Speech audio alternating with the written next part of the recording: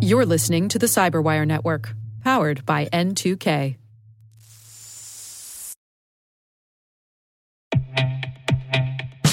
With over 8,000 threat hunters analyzing over 65 trillion signals daily, Microsoft works tirelessly with the federal government to keep our nation's data secure.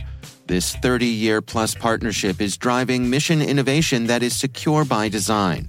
Whether optimizing your existing defenses or tackling advanced threats with AI, Microsoft gives you the intelligence and the automation you need to defend at mission scale. Let's work together to stay ahead of emerging threats and secure your mission anywhere. Learn more at aka.ms/fedcyber. That's aka.ms/fedcyber.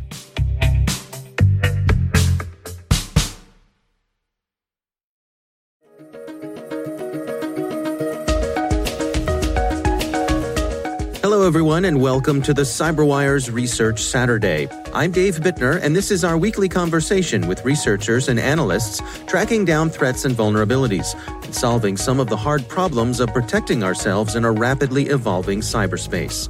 Thanks for joining us.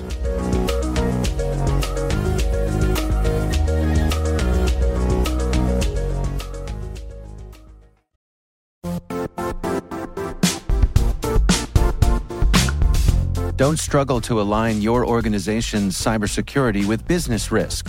Get the only solution that goes beyond reacting to threats with vulnerability and risk monitoring. You need the next evolution of MDR, and only Critical Start delivers it. Critical Start doesn't just monitor and respond to threats. They put you in control by detecting suspicious activities, quickly responding to contain threats, and identifying your most critical assets and protecting them against vulnerabilities and exposures. With continuous visibility, expert guidance, and measurable risk reduction, Critical Start has redefined what it means to manage cyber risk. Demonstrate provable security maturity to your leadership while positioning your program to achieve the greatest risk reduction per dollar spent. Stop fearing risk and start managing it with Critical Start. Visit criticalstart.com and request a demo today. That's criticalstart.com.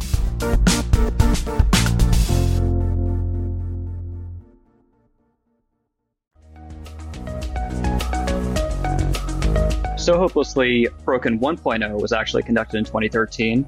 That's Sean Marani. He's a security analyst at Independent Security Evaluators. The research we're discussing today is titled So Hopelessly Broken 2.0. And we looked at a few of the same devices that this research initiative covered, a smaller selection. And we found and published, I believe, 52 vulnerabilities across those devices, many of which allowed remote compromise of the devices. Now, these were all small office, home office, embedded devices such as routers, network attached storage devices, or NASs. And we kind of picked up where we left off in 2013, in 2018, with So Hopelessly Broken 2.0. And this time around, we broadened our scope. We looked at more devices. And what we found is that a lot of the security controls that manufacturers had been implementing in the 5 years between those two research initiatives were not sufficient to prevent remote compromise in a similar manner that we saw in 2013. Well, before we dig into the most recent research, to continue with the background from what you discovered in 2013, so the initial effort there was to look into these IoT devices and see where the vulnerabilities might be? Yes, that's correct. And as you say, you discovered 52 CVEs back then.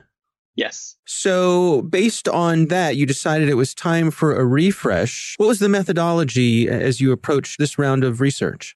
There were a couple of phases. We had to determine which devices to look at first and foremost. And we went with popular consumer grade devices that people were actually using and would probably care about if there were vulnerabilities in them. So once we acquired those devices, our methodology began with scanning, like looking for network services that were running on them and mapping out the exposed attack surface within the web application, because most of them feature administrative web applications by default. And so that goes hand in hand with looking at the firmware, because most of these device manufacturers make their firmware publicly available, either on their websites or through some other means. You can essentially download the firmware, extract it, and look at the entire file system that's going to be loaded onto the device. And that includes the programs that are going to be running.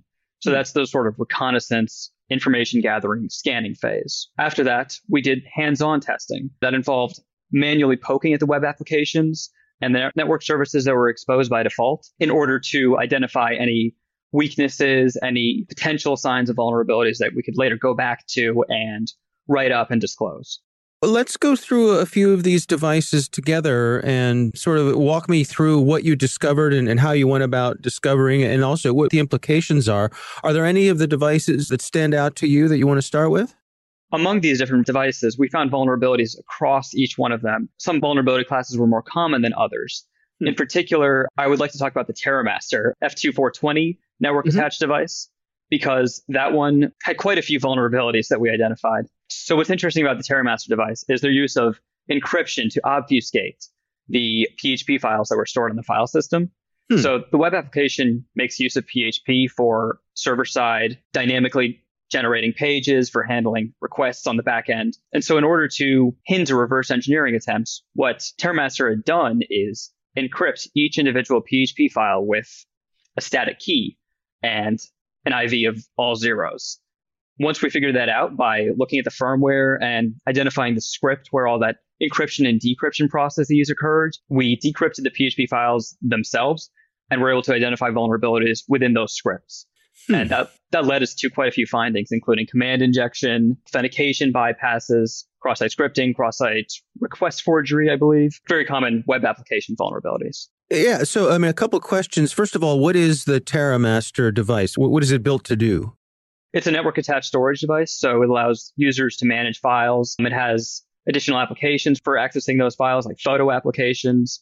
It also features a web application where you can administer the device. So what you discovered then, again, from my understanding, is that with the encryption they were doing on these files, they had basically hard-coded the key in the firmware. Is that right? Exactly. Not that hard for you to reverse engineer it. No.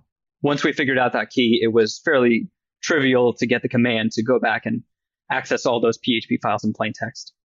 Interesting. And so that uncovered a range of vulnerabilities. Yes. Let's take a look at some of the other devices. What other ones stood out to you? The Asus RT-AC3200 was a Soho router that was particularly interesting because it was the only router that had a buffer overflow class of vulnerability that we discovered. So this was an authenticated buffer overflow, which means you had to have a valid login and password in order to exploit it. However, with authentication bypasses, and we've seen that many of these devices have ways to circumvent authorization authentication, this would be a remotely exploitable remote code execution attack. Now, were there any devices that came up particularly well that tested out as not having very many vulnerabilities, if at all? We found vulnerabilities in all of the devices. The only one that we were not able to gain remote code execution on in the time that we had was the Synology NAS. So we did find fewer high-severity security vulnerabilities in the Synology DS218J. So when you compare the results that you got back in 2013 with what you found this round, explain to me what the differences were. How far have we come? I would say we have not come very far at all.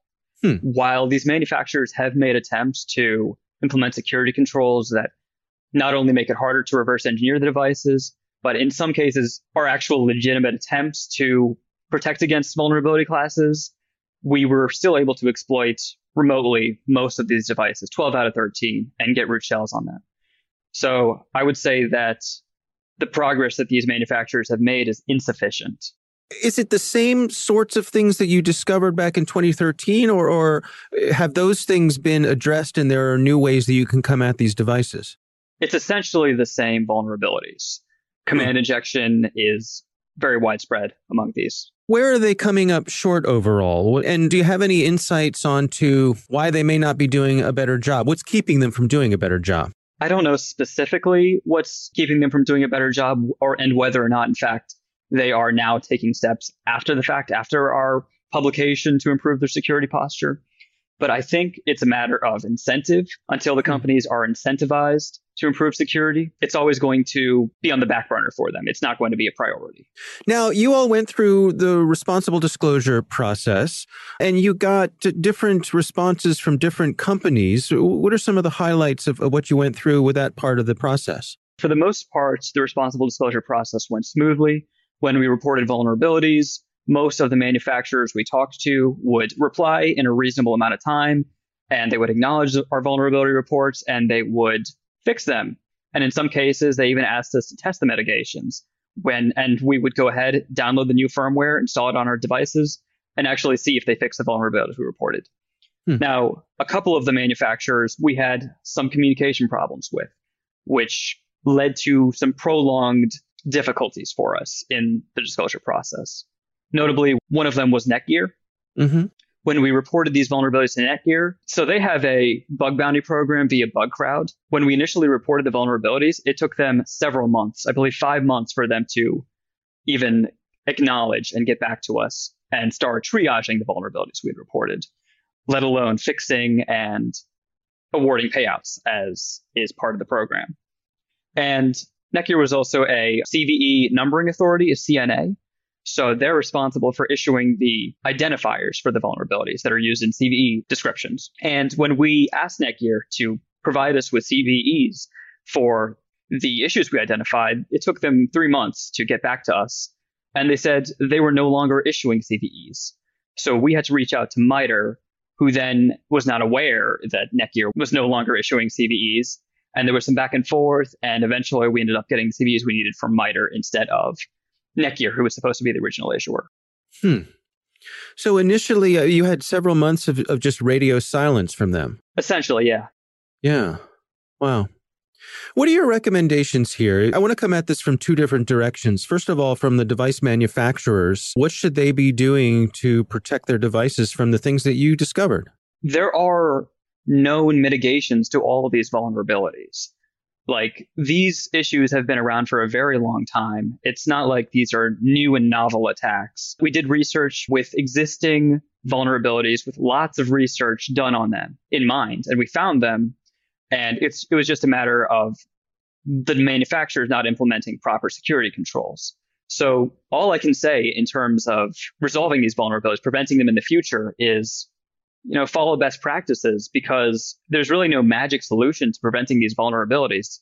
It's just a matter of being on top of it. And what about from the consumer side of things? If I'm out there buying these sorts of things, how can I protect myself? I would say, first and foremost, turn off remote management. Like, do not allow your NAS or your router to be accessed from the WAN. Don't let people on the public internet try to connect to your web application and make login attempts, because we've uncovered a lot of issues that are pre-authentication that could compromise your device. So that's a big one. Also, keep your device up to date, of course. I know that's said a lot, and it's easier said than done. Some of the devices make it somewhat easier by offering semi-automatic updates, especially nowadays. That's more common.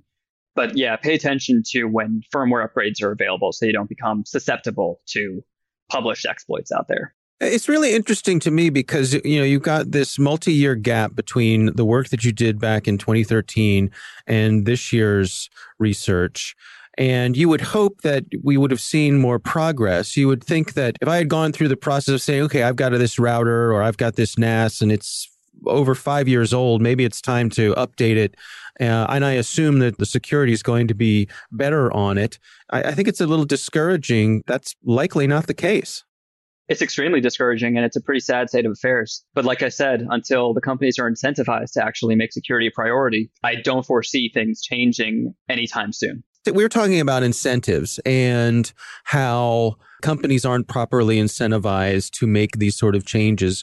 What do you think proper incentives would be? Do we need some sort of regulations or standards? How do you think we could come at it from that direction? I don't really know if I'm well informed enough to comment on that. Yeah. I know there have been some pushes for regulations, especially in the past few years. I don't know enough about it, frankly. Yeah, okay. Fair enough. I think a lot of it's going to have to come from consumers themselves. Perhaps with research like this, more outreach to the community, especially to the information security community, that consumers are going to start to care and exert pressure on these companies to improve their security. So that's one viable way, I think.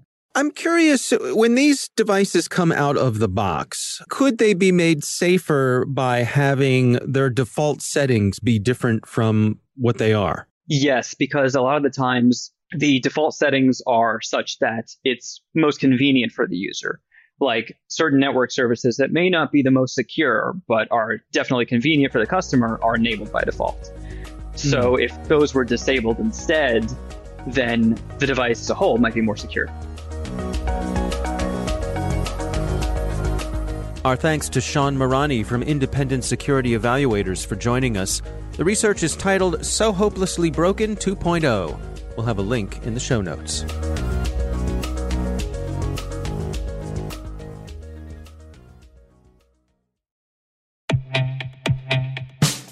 And now, a word from our sponsor, Syxsense. Syxsense provides award-winning cloud-based automated endpoint and vulnerability management solutions to streamline IT and security operations. With its advanced platform, businesses gain complete visibility and control over their infrastructure, reducing IT and security risks and optimizing operational efficiency. With Syxsense, you'll get real-time alerts, risk-based vulnerability prioritization and remediations, and an intuitive automation and orchestration engine so you can focus on your core business goals, confident in the knowledge that your enterprise is secure, compliant, and running smoothly. To learn why enterprises choose Syxsense, visit syxsense.com.